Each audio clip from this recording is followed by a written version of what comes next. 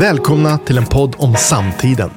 Magnus Nilsson, kommunalpolitisk halvpamp i Solna, och Maria Ekstrand, journalist, författare och kommunikationsstrateg, tar tillsammans sänkan på Moder Svea och blodtrycket på befolkningen. Lyssna till Svea kropp och själ, en podd om samtiden.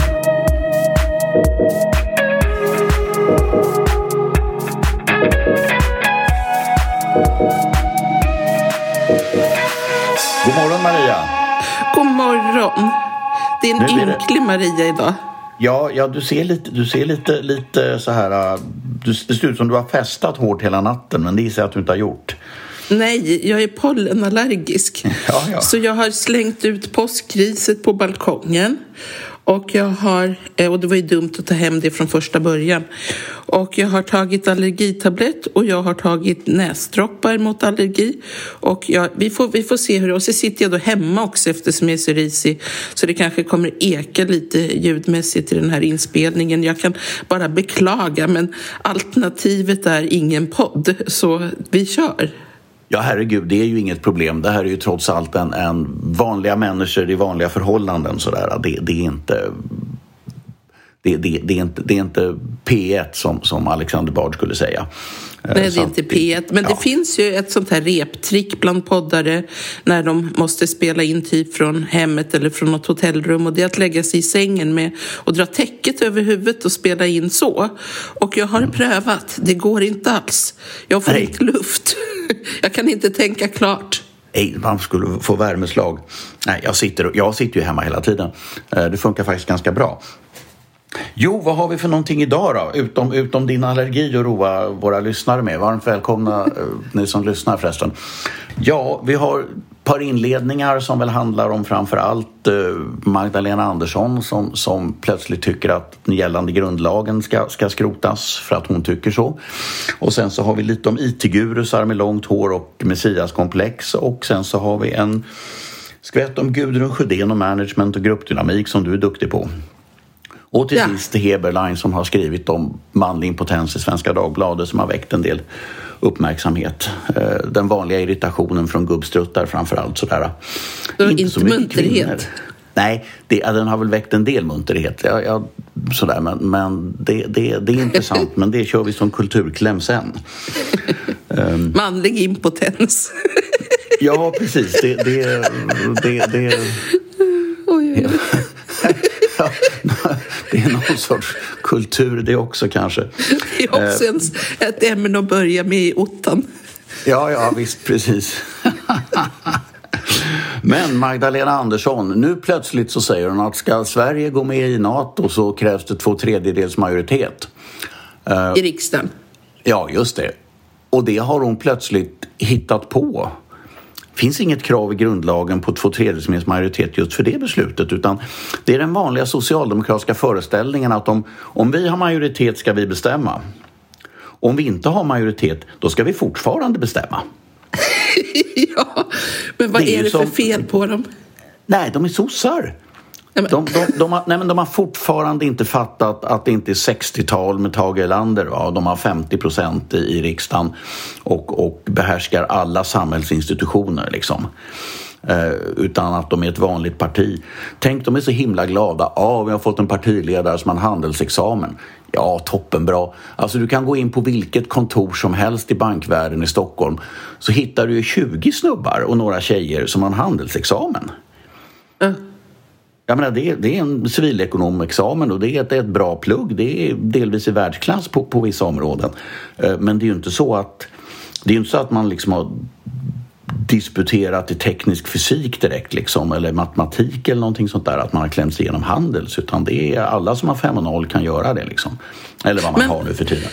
Vad är det hon vill uppnå med det här? Vill hon inte gå med i NATO? Är det ett sätt att försöka trassla sig ur det? Eller varför olagligt eller ej, men varför kommer hon upp med idén överhuvudtaget? Jo, det är som vanligt att det här är ett internt socialdemokratiskt problem. Och om det gäller Sverige eller Sverige eller sossarna, om man måste lösa ett problem på bekostnaden av det ena eller andra, så väljer sossarna alltid att lösa problem på bekostnad utav Sverige. samhället som helhet jämfört med att lösa det på bekostnad av Socialdemokraterna. Så att det är klart att om nu Kristersson och gänget skulle vara så dumma så att de säger att det här kräver bred samförstånd och bla bla, vi går med på det här att 2/3 majoritet måste vi ha. Ja, det är klart, då blir det inget NATO-medlemskap och då kan man skylla på att riksdagen inte vill ha NATO och så har man löst problemet åt sossarna. Men det är klart, det är enorma skjutningar i ett parti där man under 40 år, 50 år har beskrivit NATO som djävulen. Och att ett NATO-medlemskap för Sverige i princip innebär att vi ökar risken för tredje världskriget. Det är det hon pratar om när hon säger att det skulle destabilisera och sådana saker. Ja, de är inte kloka. Nej, Stefan Löfvens idiotiska uttalande om att Ryssland måste få känna sig trygga. Men vad är det här? Släpp ut, Karl. Ur landet. Det är ju Putin-lingo. Ja, det är ju inte klokt. Han antyder, går ni med i NATO kommer vi atombomba er och som Magdalena Andersson och de andra sen liksom hänger på. Det är ju helt oacceptabelt. Ja, men alltså, så att det är vad det handlar om. Sveriges trygghet och säkerhet är otroligt mycket viktigare än att Socialdemokraterna ska leva i det förgångna och hålla sams med varann. Sånt här gör mig jätteupprörd. Kommer nu Ulf Kristersson och hans kompisar att vara så dumma att de går med på det här? Nej, det tror jag inte. Inte Kristersson i alla fall. Men vad händer med Annie Lööf och Ebba Busch Thor och så vidare? Annie Lööf går ju med på vad som helst som sossarna tycker. Så det henne kan vi räkna bort med en gång. Men Ebba är smartare än så. Hon har integritet, tycker jag. Ja, möjligen så att säga. Och Jimmy Åkesson, de har ju bytt fot nu. De insåg väl liksom att Putin-problemet för partiet, det började bli allt för stort. Liksom det här att åtminstone några av dem har svajat lite grann när det gäller så att säga inställningen till Ryssland. Och att det är ett bekymmer. Och nu har väl Jimmy Åkesson bestämt att vi ska lösa det problemet en gång för alla nu. Pang liksom. Och det är väl bra. Det är väl bra att folk bättrar sig och SD har väl inte varit alldeles ensamma i att så att säga vara ändå föreställningen om att Ryssland måste hanteras med någon sorts silkesvantar liksom, därför att de är farliga och oberäkliga. Så det är ju så. Mobbare, man står på tå lite grann för att inte irritera en mobbare, för det man kan få en smäll. Ja, fast det är viktigt att ge igen när det kommer till mobbning. Ja, absolut.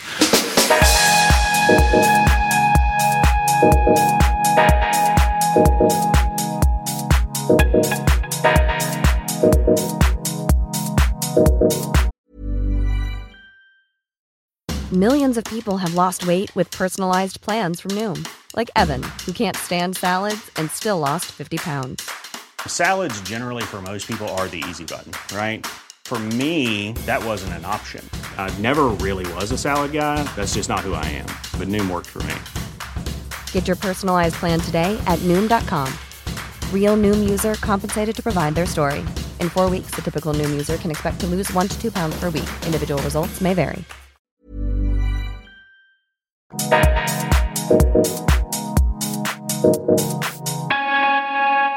Det var väl så att säga det egentligen om dagens politik. Annars är det ju inte så spännande mer än att den sista opinionsundersökningen jag såg, om det var Novus eller någonting sånt där, då skiljer det 1-2%, 5-6 mandat i riksdagen och så vidare, så att det är ju fullt möjligt att ta hem det hela.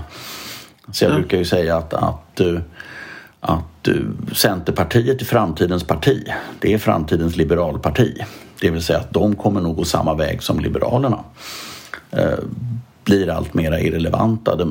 Den breda mitten är nu 7% i bästa fall. Ja. Men det var Viktor Bartkron, tycker jag, är en duktig journalist. Han är på Expressen. Och han skriver nu i söndag, så skrev han om att Liberalerna är ett irrelevant parti. Konkurrensen har hårdnat. Och det går väl så också med Centern, det tror jag också. Det vill säga alla andra partier tar till sig någon slags bred mittfrågor och driver dem. Den breda medelklassen. Ja, så är det väl. För att jag har en ytterligare fundering faktiskt, om vi ska dra ut politiken lite grann. det här med Sabonis avhopp, det finns väl inte så mycket att säga om det. Hon var så sönderskjuten så att hon skulle aldrig ha tagit sig upp ur mobbinghålet. Men jag tror att Johan Persson kan göra en sak som inte Sabuni kunde göra. Nämligen att han kan gå till de andra gubbarna i Liberalerna. Och så kan han säga så här: hörni killar, vi står inför en slutstrid. Om vi inte håller ihop så är vi alla körda. Ja. Vi ser till att försöka hålla ihop så vi klarar valet. Och så gör vi upp sen. Vi skjuter björnen, sen fördelar vi skinnet. Okej killar, ni vet att det är så här verkligheten funkar. Och då kan han få med de andra gubbsen. Och det är trots alltså att vi lever i ett patriarkalt samhälle där gubbarna är mera tongivande än man tror. De är visserligen förlöjligade och föraktade och man snackar skit om gubbar, men det är ändå så att de här gamla hannarna har ett stort inflytande. Så då lyckas man hålla ihop partiet, kanske hitta en eller annan relevant och speciell frågeställning som man kan driva, och då lyckas man knaggla sig upp 1-2% och precis kommer med näsan över vattenytan. Men jag tror att det hade inte Nyamko Sabuni kunnat göra riktigt, därför att det går inte, hon kan inte göra den stunden. För att hon är kvinna, eller? Exakt. Ja. Men jag tror också att de har ett fönster nu, Liberalerna, där de kan låta vissa huvuden rulla. De har, alltså så här. De har nästan inga huvuden kvar som kan rulla. Ja, de har ju i alla fall, medlemmarna är ju liksom, de aktiva liberalerna är ju sällsynt illojala mot varandra och går ut och twittrar och pratar skit öppet om varandra och så. Men gör er av nu, kära liberaler, med de värsta en gång för alla. För sämre än så här kan det liksom inte bli. Jo, det är klart det kan, för det kan vara nere på 0% också. Men nu finns ju ändå ett fönster att liksom röja undan de som inte har ett parti att göra, för att de begriper inte vad samarbete innebär. Nej, men Maria, det är bara det att så här, jag är ju gammal partigängare så att säga, som är aktiv i ett parti. Och om inte Liberalerna är akut annorlunda än Moderaterna, så är det så att Johan Persson kan inte gå ut och liksom göra utrensningar och bli av med människor och såna här saker. Det går inte på kort sikt och knappt på lång sikt heller. Det är supersvårt. Alltså människor sitter de i riksdagen eller ser de kommunalråd eller är de medlemmar, då är det nästan omöjligt att bli av med dem. Men vad han kan göra är att han kan så att säga gå till några stycken och säga att låt oss hålla ihop så att vi överlever riksdagsvalet och inte åker under 4%, så löser vi resten av problemen sen. Då kan vi bråka så att sticker och strån yr åtminstone ett par år innan vi kommer till nästa så att säga förintelseslag någonstans där om 4 år. Va? Men innan vi tappar Magdalena helt och hållet och henne så att det ska vara 2/3 majoritet i riksdagen. Har du sett något uttalande från något av oppositionspartierna kring det här? Nej, inte direkt, utan det är ju det Kristersson säger. När han säger att det måste finnas en majoritet i riksdagen. Och det är naturligtvis ett sorts mjukt hot. För vad han menar är att det ska finnas en majoritet för att vi ska lämna in en ansökan. Vad han inte säger, det är att Socialdemokraterna måste vara med på det, eller det måste finnas en bred majoritet eller någonting sånt där. Utan han säger att 51%, då kör vi. Och det är ju så att säga i sig en historiskt sett, dels naturligtvis en provokation mot Socialdemokraterna, där var väl Ann Linde som sa att Kristersson skiter i Socialdemokraterna. Ja. Sossarna skiter i Moderaterna liksom, så att det är 2 partier bara.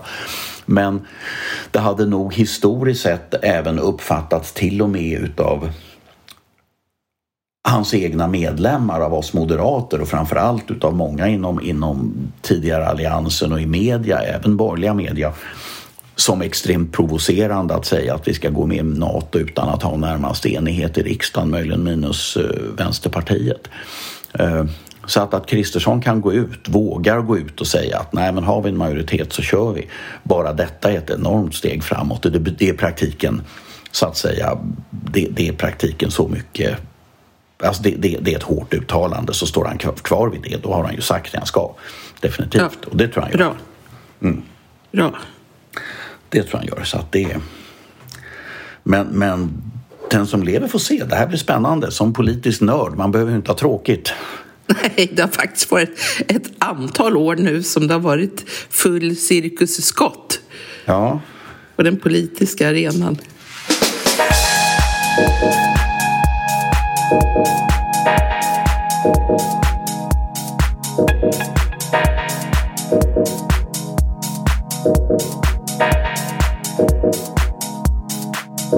Ska vi kasta oss över till vad som blir åtminstone ett av våra huvudämnen, även om politiken blev ganska mycket nu och så vidare. Och det är, jag tänkte på det här om dagen. Jag har i mitt Facebook-flöde en sån här långhårig IT-guru. Och så kom jag på att så länge jag kommer ihåg, alltså ända bort till 90-talet och du och jag lärde känna varandra, så har det funnits någon långhårig IT-guru. Ja, men de verkar ju vara ett utdöende släkte nu. Nej, eller så är det möjligt så att de åldras och håller på att bli tunnhåriga och därför inte kan ha hästsvans. Ja, fast långhåriga är de ju fortfarande. Fast det långa håret är ju lite grått och tunt sådär. Och de blir lite runda om magen. Det är ju ingen som ser ut direkt som Johnny Winters spöke sådär med sitt långa hår. Utan det är ganska välfödda farbröder fast de behåller sitt långa hår. Och så kanske de har lite mustasch eller något sånt där. Såna där grejer. Och det slog mig att de har alltid... Det här långa håret, det är ju ett sektledartecken. Alltså många sektledare har långt hår och skägg. Och det är väl Jesus som har satt stilen där. Även om vi ju faktiskt inte vet om han hade långt hår och skägg. Förmodligen inte. Men han ser ut så på målningar i alla fall. Med långt hår och ibland skägg.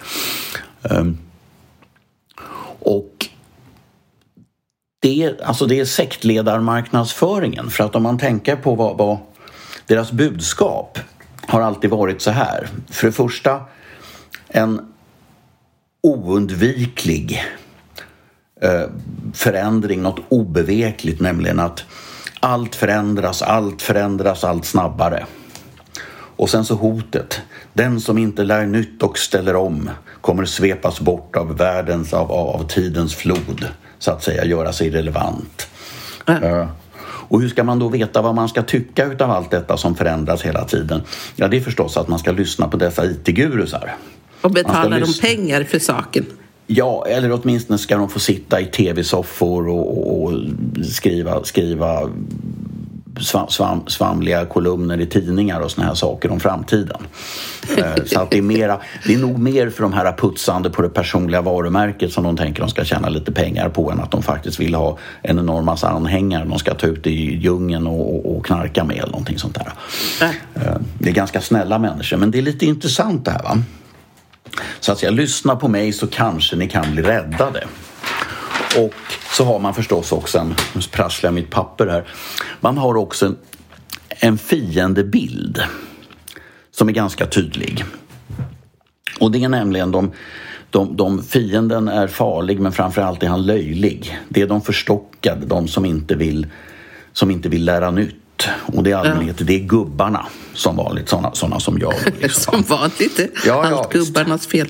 Ja, och det här är mycket intressant därför att de egentligen aldrig synas, och det är ingen som säger emot det här, men budskapet är ju så orimligt fånigt, därför att för det första så har ju inga horder utav liksom förstockade gubbar som ligger i rännstenen och svälter ihjäl för att de inte har lärt sig skicka mejl eller hur man använder webben eller hur man använder sitt bank på internet liksom.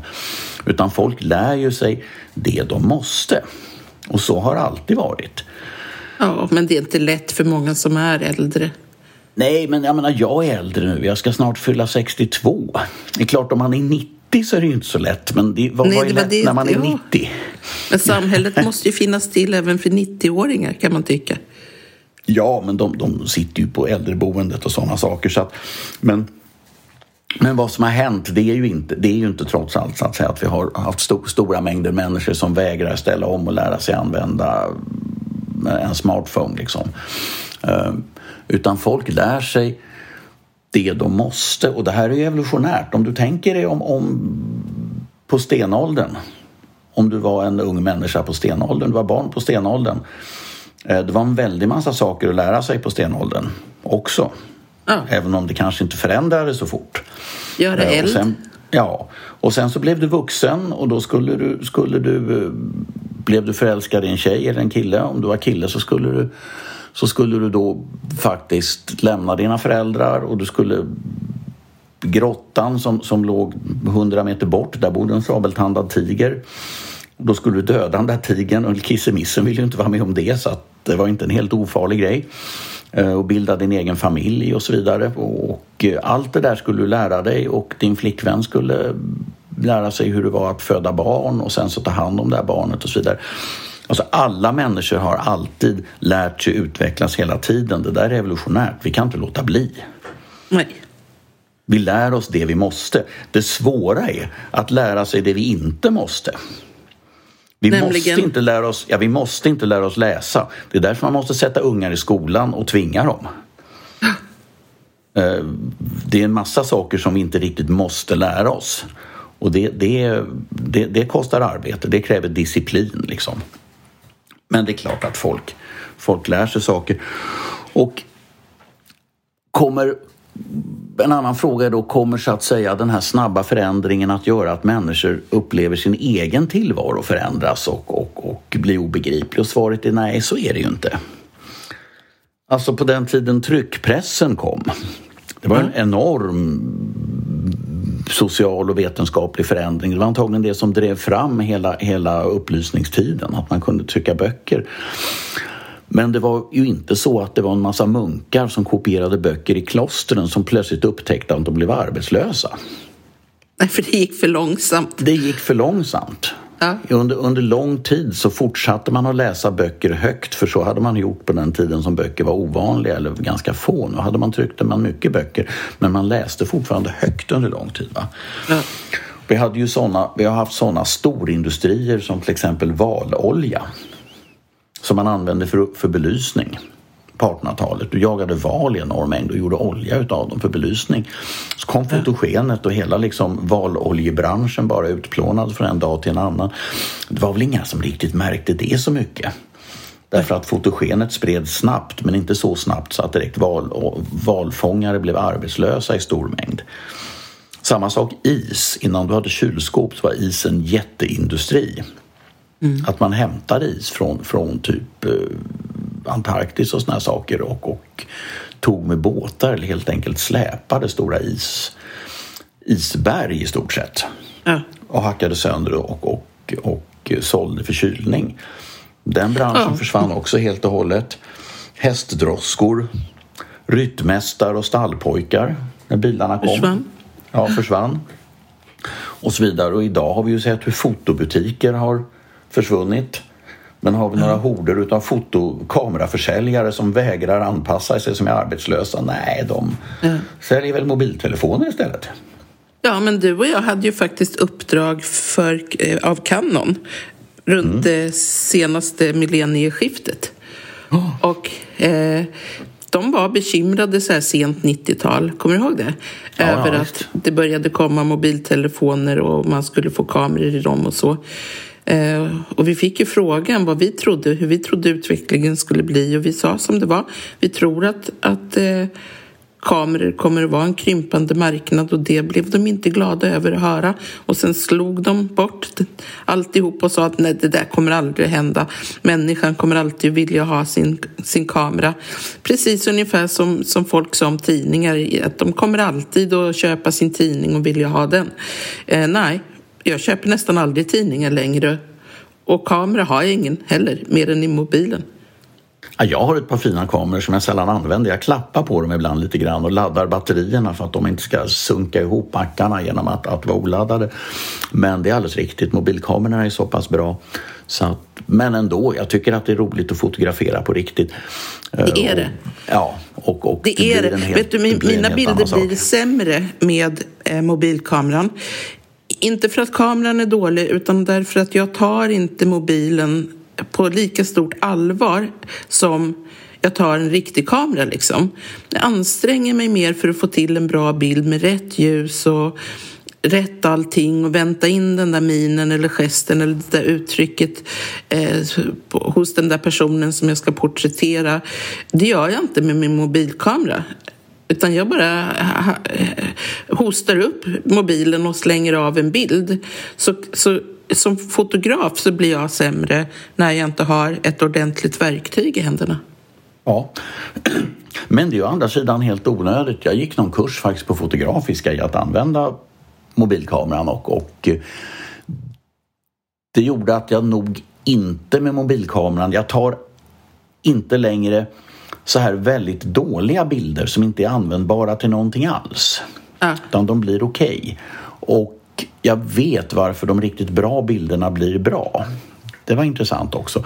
Men det fina med mobilkameran är egentligen att filmen kostar ju ingenting, så att man kan ju bli väldigt duktig därför att du får omedelbar feedback. Du kan ta jättemycket bilder.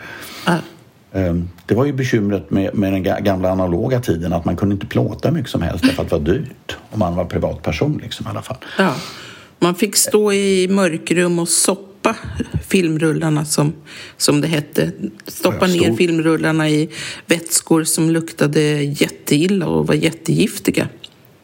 Stor magi faktiskt, det var härligt, jag älskar det faktiskt. Det är väl så här. En annan sak som jag har försvunnit helt och hållet, som det är ju, eller inte helt och hållet men nästan, eller försvann ett tag, då börjar jag komma tillbaka på andra sätt, det är ju de traditionella budbilarna. Du kommer ihåg att en gång när vi lärde känna varandra, då var det ju så när vi jobbade att ibland så var man tvungen att skicka bud, och det var manuskript eller bilder eller alltså dokument. Ja. Det kom någon och hämtade ett pappersdokument och tog till kunden. Jajamän.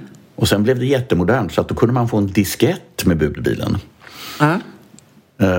De har ju försvunnit i rätt hög utsträckning. Nu är det en massa pakistaner som kör ljummen mat runt i stan istället. Ja.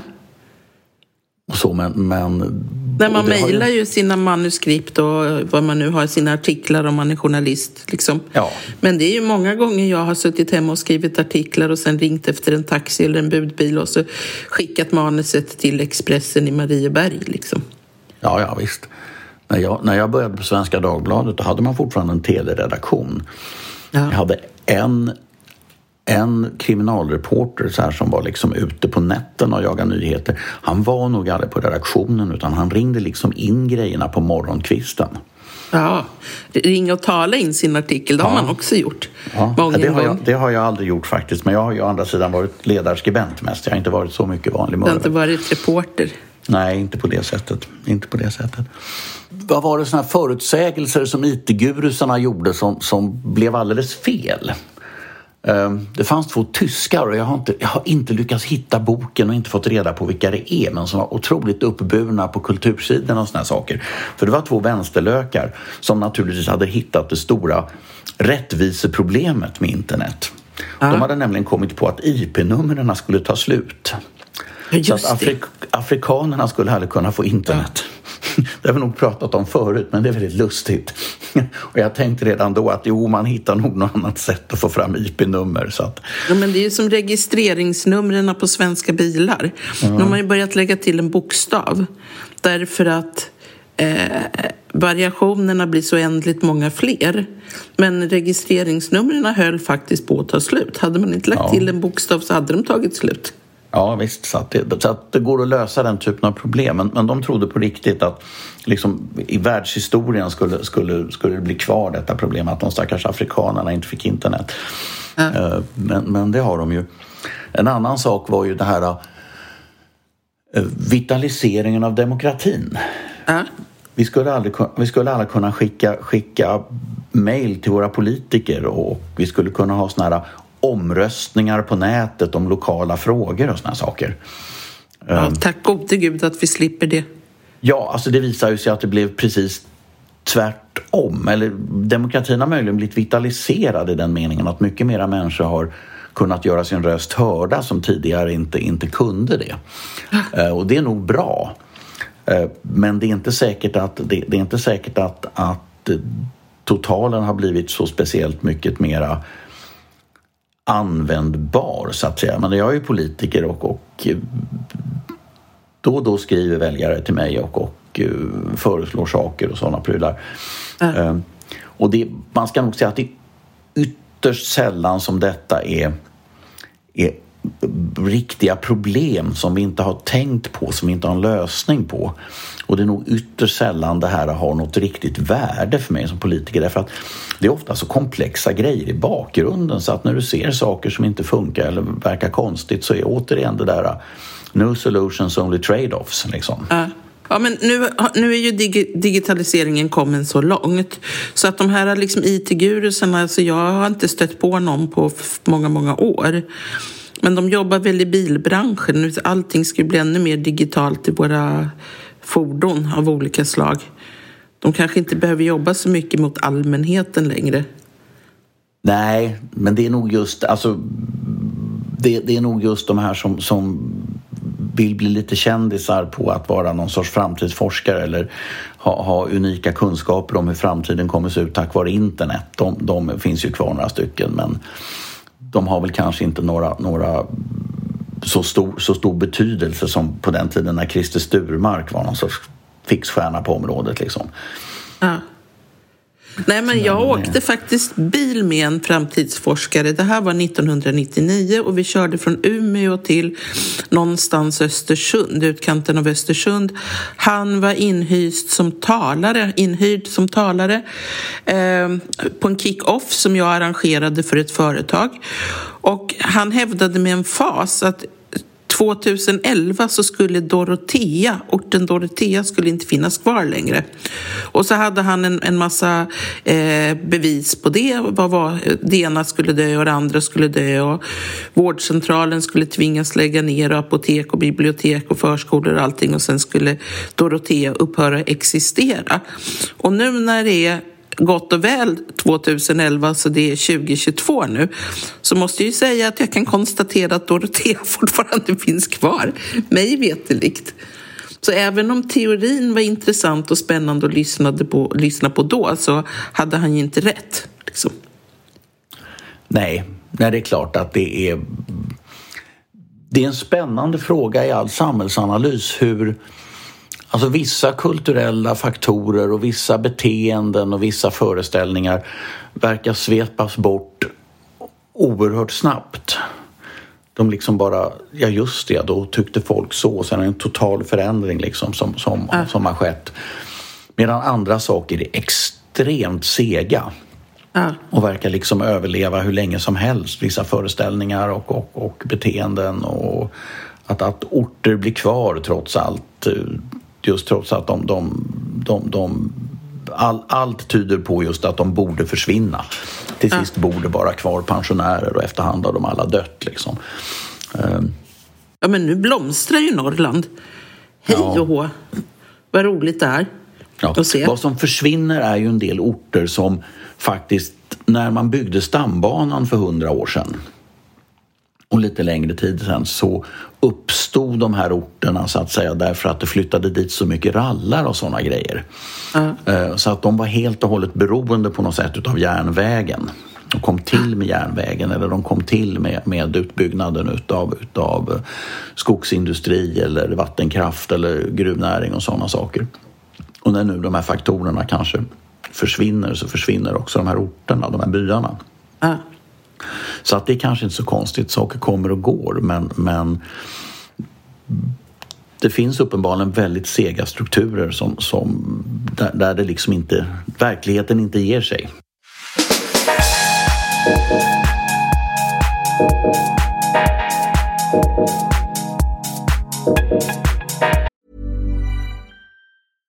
Hiring for your small business? If you're not looking for professionals on LinkedIn, you're looking in the wrong place. That's like looking for your car keys in a fish tank.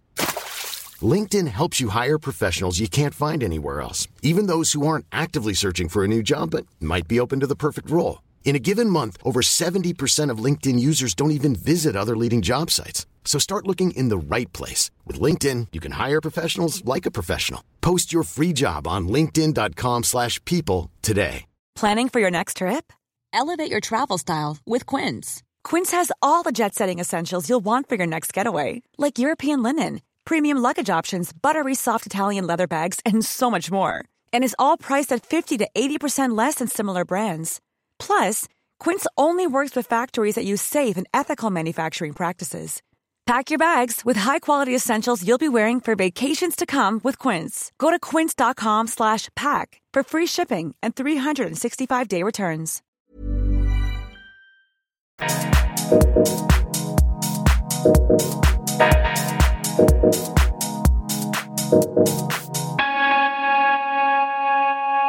Nu tycker jag att vi har börjat tappa fart och tempo här och IT-gurusar känns liksom uttömt. Jag tycker vi pratar om kvinnligt ledarskap istället.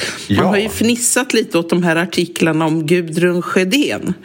Och för de som inte vet vem Gudrun Sjödén är så är hon alltså en kläddesigner som gör färgglada missionstält till klänningar för äldre tanteluror. Ja. Man ser direkt om någon går klädd i Gudrun Sjödén. Ja.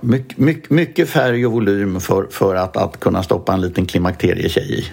Så är det. Klimakterietjej. I de här missionstälten. Ja. Men det har visat sig att det är helvetet på jorden tydligen att jobba för Gudrun Sjödén. Ja, åtminstone om man får tro Expressen är det som skriver om detta. Ja.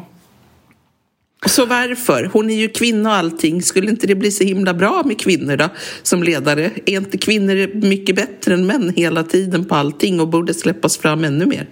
Ja, hon har anställt en elak vd som håller folk i herrans tukt och förmaning och skräck verkar det som. Och dessutom så har Gudrun Sjödén säger regelbundet n-ordet och enligt Expressen så hade hon sagt åt en svart medarbetare att du får visa dina ansiktsuttryck tydligare för jag ser inte så lätt när du är så mörk, ungefär. Jo, alltså, sen kan man med reservation för att vi inte vet om det här är sant utan nu går vi ju bara på tidningsuppgifter. Ja. Men det är lite intressant för att jag har ju alltid haft föreställningen om att Gudrun Sjödén och det där att allting står för någon sorts liksom matriarkal godhet och sådana prylar liksom. Ja. Nej, men det gör inte kvinnor. Jag har ju jättesvårt för arbetsplatser som i grunden är kvinnliga. Jag tycker inte om det. Mobbning, det är försåtligt, det är jättejobbigt. Jag blev vuxenmobbad på en skola av ett brudgäng. Det var en specialpedagog och en skolsköterska och en gympalärare och några stycken. Och de uppförde sig ungefär som tonårsbrudar på en skolgård. Det var bara hubba-bubba som saknades, liksom tuggade bubbelgum och de var mobbade jättemånga, men det ringde först en mamma och sa att jag känner inte igen min son, han vill inte gå till skolan, han har slutat äta hemma, vad är det som händer? Och jag tänkte, jag säger som det är, nej men vi är mobbade helt enkelt utav de här personerna. Och sen ringde nästa mamma med ungefär samma historia, att min son vill inte gå till skolan och har magknip och hur har ni det egentligen i skolan? Ja, vi har det förfärligt, sa jag. Sen tänkte jag så här, nej, hur angriper man mobbare? Jo, man ställer till ett jävla liv och slåss tillbaka. Så att jag skrev ett ampert mejl som jag skickade till samtliga rektorer på skolan och sa att detta ska upphöra nu. Och sen tänkte jag att de är kanske bra på att mobbas, men jag är världsklass på PR. Så jag gick runt och berättade för alla, särskilt sådana som skvallrade mycket, att nu är jag vuxenmobbad utav de här personerna. Och det blev ju ett jädra liv alltså, och de fick sig igenom ordentliga uppsträckningar och besöksförbud i mitt klassrum. Så det där löste sig ju riktigt bra. Men om man alltså blir mobbad, då kan man inte backa en enda millimeter. Inte en enda millimeter, därför att mobbning går nämligen inte över av sig självt. Det enda som kan hända är att man får lite lugn och ro därför att de vänder blicken mot någon annan som de sätter igång och mobbar. Men mobbare ska bara jämnas med marken och till intet göras. Bara att ta striden. Och funkar inte det så får man sluta på det jobbet. Det går inte på något annat vis. Det är ju där det är så synd om ungar som går i skolan, därför att de har inget val. De måste gå till skolan och de måste gå till samma skola tills de har gått ut liksom, sin grundskola eller sitt gymnasium. Ja, vilket skiljer oss åt. Ja, det är en helt riktig iakttagelse. Men som sagt, vi får se hur det utvecklar sig med Gudrun Sjödén nu. Men vi har ju också Centerpartiet. Ja. Där det uppenbarligen också är ett helvete på jorden att jobba på deras kansli. Ja. de hade tvättat bort från någon rapport, så hade de tvättat bort uppgifter om sexuella trakasserier och våldtäkt. Ja, alltså det stod också men det här var väl Aftonbladet som hade kastats över Centerpartiet. Och jag är lite förvånad över att detta ännu inte har uppföljt. Alltså är det faktiskt så att någon har blivit våldtagen på Centerpartiets kansli? Nej, det är inte roligt. Jag vet inte varför jag skrattar. Jag blir ganska chockad faktiskt. Ja, alltså det är ju naturligtvis inte roligt, men en mening är det väldigt underligt att varför har detta inte polisanmälts i så fall och varför är du bortrensat ur rapporten innan den publicerades, varför hamnar du överhuvudtaget där? Det där är några frågor som inte är riktigt ställda i det där reportaget. Ja, men Centerpartiet är ett jättekonstigt parti. Jag var ju med där ett tag inför förra valet och stod då på kommun respektive regionlistan som kandidat. Och så var det ett möte där alla höll på och tjatade, några kvinnor på att tjata, vi är ett feministiskt parti och vi ska driva den feministiska frågan i valrörelsen och feminism. Och till slut så sa jag att alltså jag tror att det finns ändå fortfarande människor som blir provocerade utav feminism, och det är klart att man kan säga det en eller ett par gånger att man är ett feministiskt parti, men att driva det så här stenhårt och tjatigt, det är liksom inte kul, sa jag. Vi är ett feministiskt parti, skrek de, och sen så skulle vi åka iväg någonstans och grilla, så att då satte de mig på att diska i detta feministiska parti, medans de där gapiga feministtjejerna drog iväg med killarna för att handla ryggbiffar som vi kunde grilla. Alltså och där stod jag och diskade och tänkte, ja, det var ju väldigt feministiskt det här. Ja, det är ju lite hårt. Jag menar, jag tror att i alla politiska partier, även i mitt parti, så är det ju så att någonstans får man börja. Man får börja med att koka lite kaffe och dela flygblad och såna här prylar för att liksom socialiseras in. Det är viktigt att titta på, så att säga, nya människor som kommer till ett parti. Vad det är för människor, vad det är för lökar, för att de kanske ska få... Alltså, går du med ett politiskt parti i en kommun så kan det dröja kanske max 2 år så du ersätter i någon nämnd. Plötsligt så är du faktiskt arvoderad politiker lite grann och makthavare. Så att det är klart att någonstans så måste man titta på folk, och om en människa inte klarar av att koka lite kaffe till sina partikamrater och dela ett flygblad och såna här saker, då kommer de förmodligen inte klara av att förändra världen heller. Men att man skulle ta en ny medlem och sätta personen och diska, det tror jag aldrig skulle förekomma. Som straff, faktiskt. För att hon tyckte det blev för mycket feminism. Nej, om det måste diskas på vår partilokal, då är det liksom jag som går in och gör det. Men möjligen kan jag be en ny medlem att köpa kaffebröd liksom. Det får vara någon hejd på det hela. Nej, men det här med att kvinnor skulle vara så bra, att man behöver mångfald och så vidare, men det är förljuget. Och kvinnligt ledarskap är inte särskilt kul. Det är inte särskilt kul. Det som är intressant på sådana här arbetsplatser där det blir mycket bråk och så, det är ju gruppdynamiken.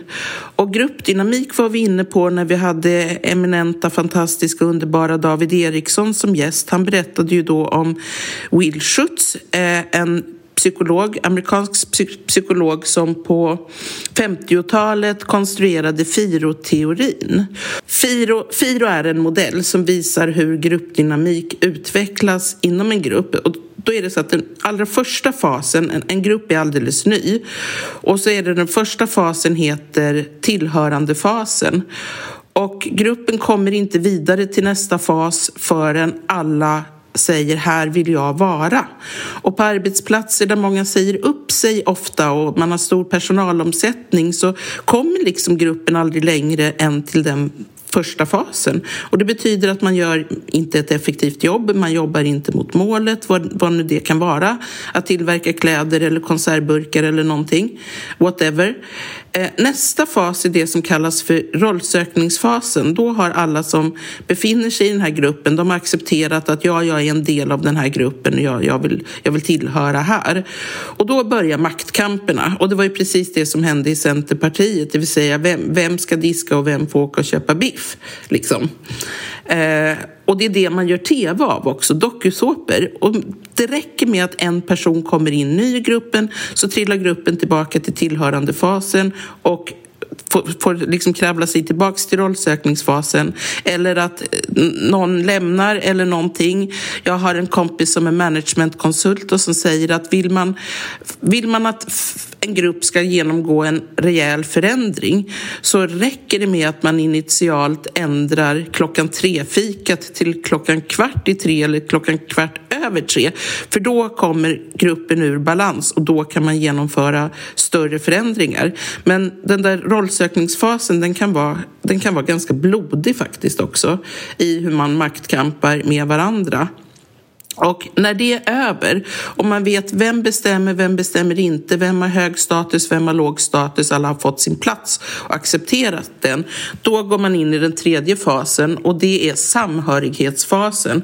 Och det är först i samhörighetsfasen som gruppen på allvar jobbar mot målet, det vill säga som gruppen gör det de ska göra.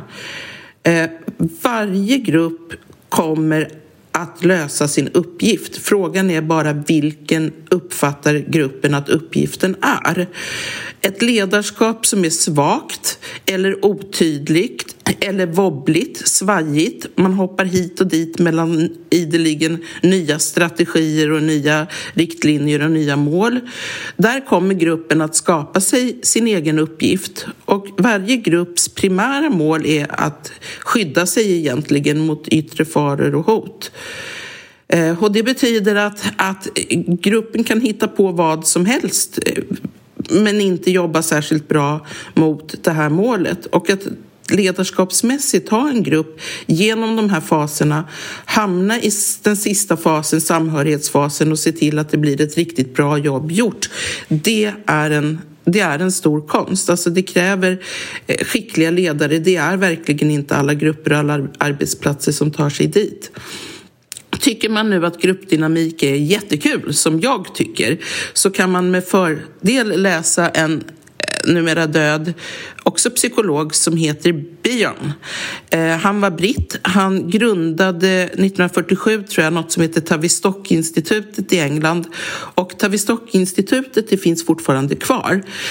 Han studerade grupper. Han lånade sommarstängda universitetsbyggnader och så föste han in ett par hundra människor där i de här byggnaderna, och så hade han observatörer ute som studerade vad gör de här personerna nu. Fick de sitta där ett par dagar i de här universiteten och liksom bilda grupper och subgrupper och parhästar med varandra och så. Och då kunde man finna till exempel att en grupp i någon lektionssal, där stod det någon längst fram vid katedern och hytte med näven och sa att här ska vi minsann inte ha något ledarskap, den här gruppen ska vi ha total demokrati i och så vidare, utan att liksom själv skänka en tanke åt att han just i det ögonblicket utövade ledarskap genom att stå längst fram och bestämma vad gruppen skulle göra. Alltså Bion är jättespännande att läsa. Han brukar kallas för gruppdynamikens anfader eller gudfader.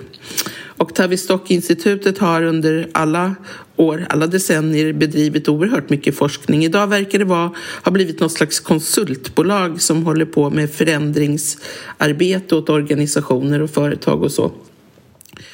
Man mår bra av att kunna lite om gruppdynamik, och man inser också hur jättesvårt ledarskap faktiskt är. Det är inte bara att gå in och ha en bra idé och vara chef liksom, utan du ska få människor att jobba mot målet och få dem entusiastiska och glada.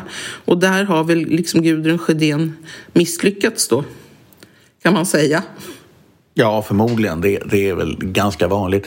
Man lägger märke till att när du talar om det här med rollsökningsfaser och sådana saker, så i militära organisationer så är det ju extremt tydligt med rollerna. Du har grader, och du har på kläderna så har du streck och stjärnor och så vidare som markerar din grad, så att alla ska veta i varje ögonblick vem som bestämmer.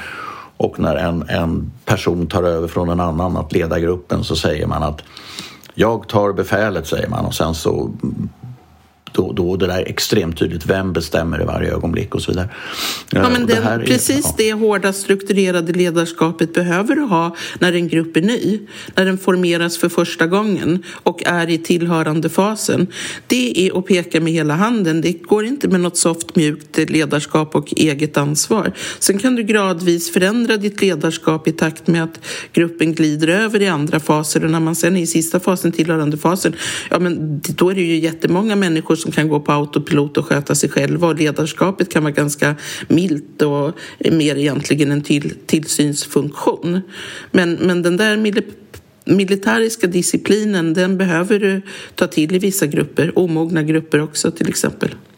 Det var någon som hävdade att till skillnad från vad man tror så utrymmet för så att säga psykopatiska drag hos chefer man skulle kunna tro att i militära organisationer så är utrymmet högt, men i själva verket är det exakt tvärtom.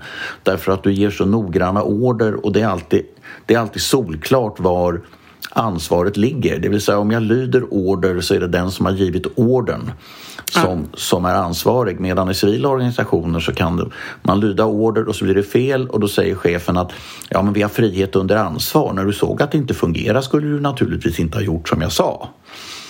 Det vill säga, chansen att liksom smita undan ansvar för de order man ger är väldigt stor. Men i militära organisationer finns det utrymmet. Det är ganska litet. Jag kommer osökt att tänka på socialdemokrater igen. Ja, nej, men så är det nog i och för sig. Så är det nog i alla partier. Är mycket speciella, därför att där har man ju en kader utav människor som man har en i partier, så att du har ju för sig en struktur som är hierarkisk. Men det är också så att väldigt många är förtroendevalda, det vill säga att de är valda utav sina väljare till en viss position. Så att de har också sin egen plattform. Och det märker man ju i partier, hur partiledningar kan bli väldigt oroliga när någon enskild partimedlem eller riksdagsledamot eller sån här skaffar sig sin egen plattform, har mycket Twitterföljare, syns mycket i tv själv och så vidare, eller i media och sådana grejer, och är kraftfull.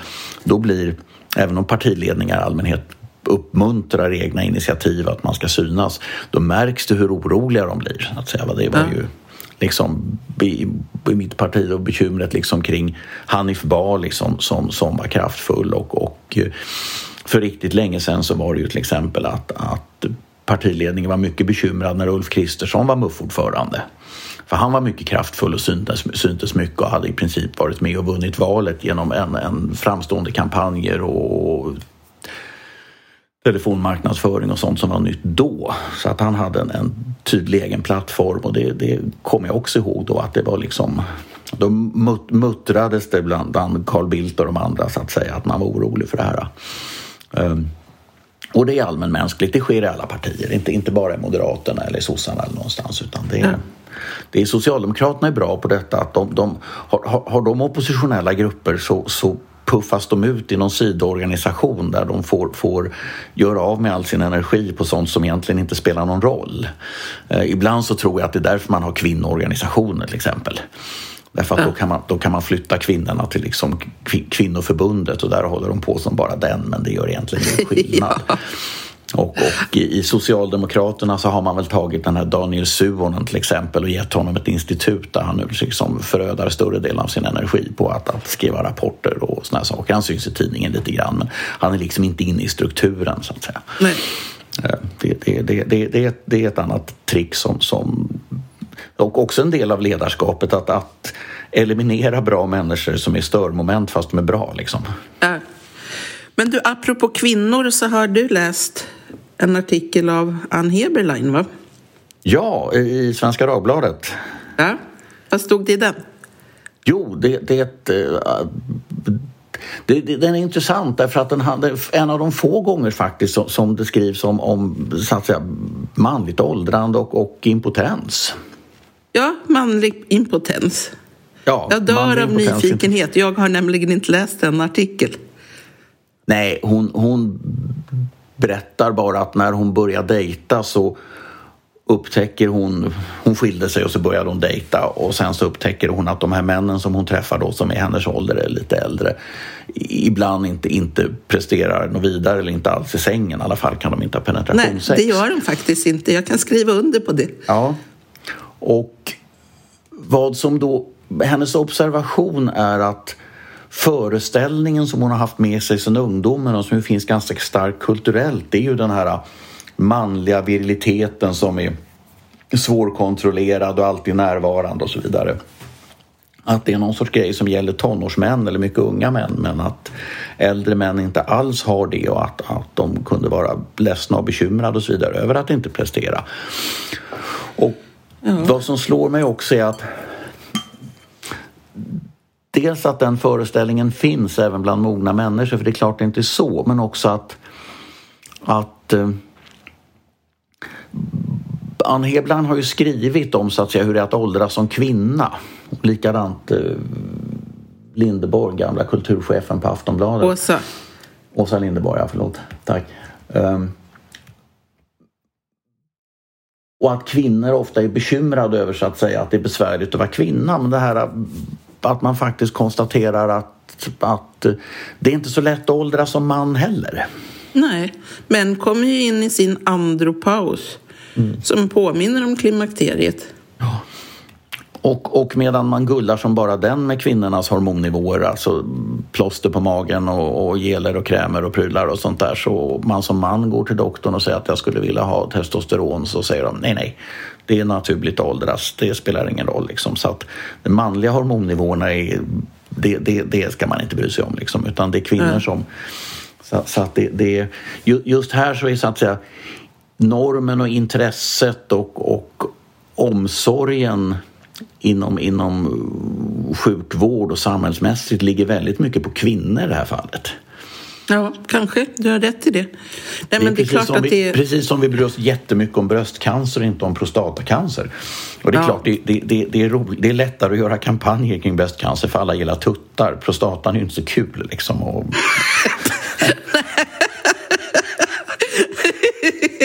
Prostatan är inte så kul.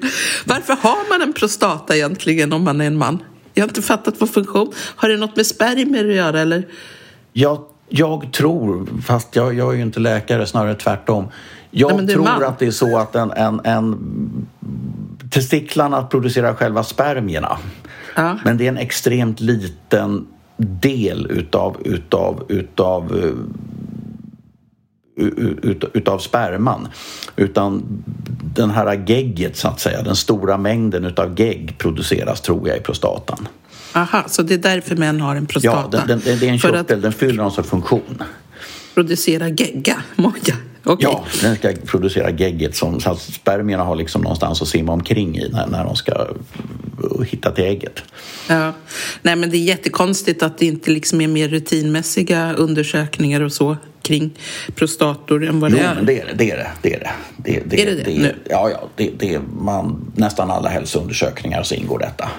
Ja. Så att, men det är klart det är så. Men vad var Ann Heberleins poäng här nu med manlig impotens? Ja, det var ingen stor poäng mer än just detta att det finns en föreställning om manlighet och kanske ett ointresse för att män också åldras. Som överraskade henne lite. Hon hade själv liksom inte tänkt på det, utan hon trodde att män är väl alltid redo liksom, och full fart framåt.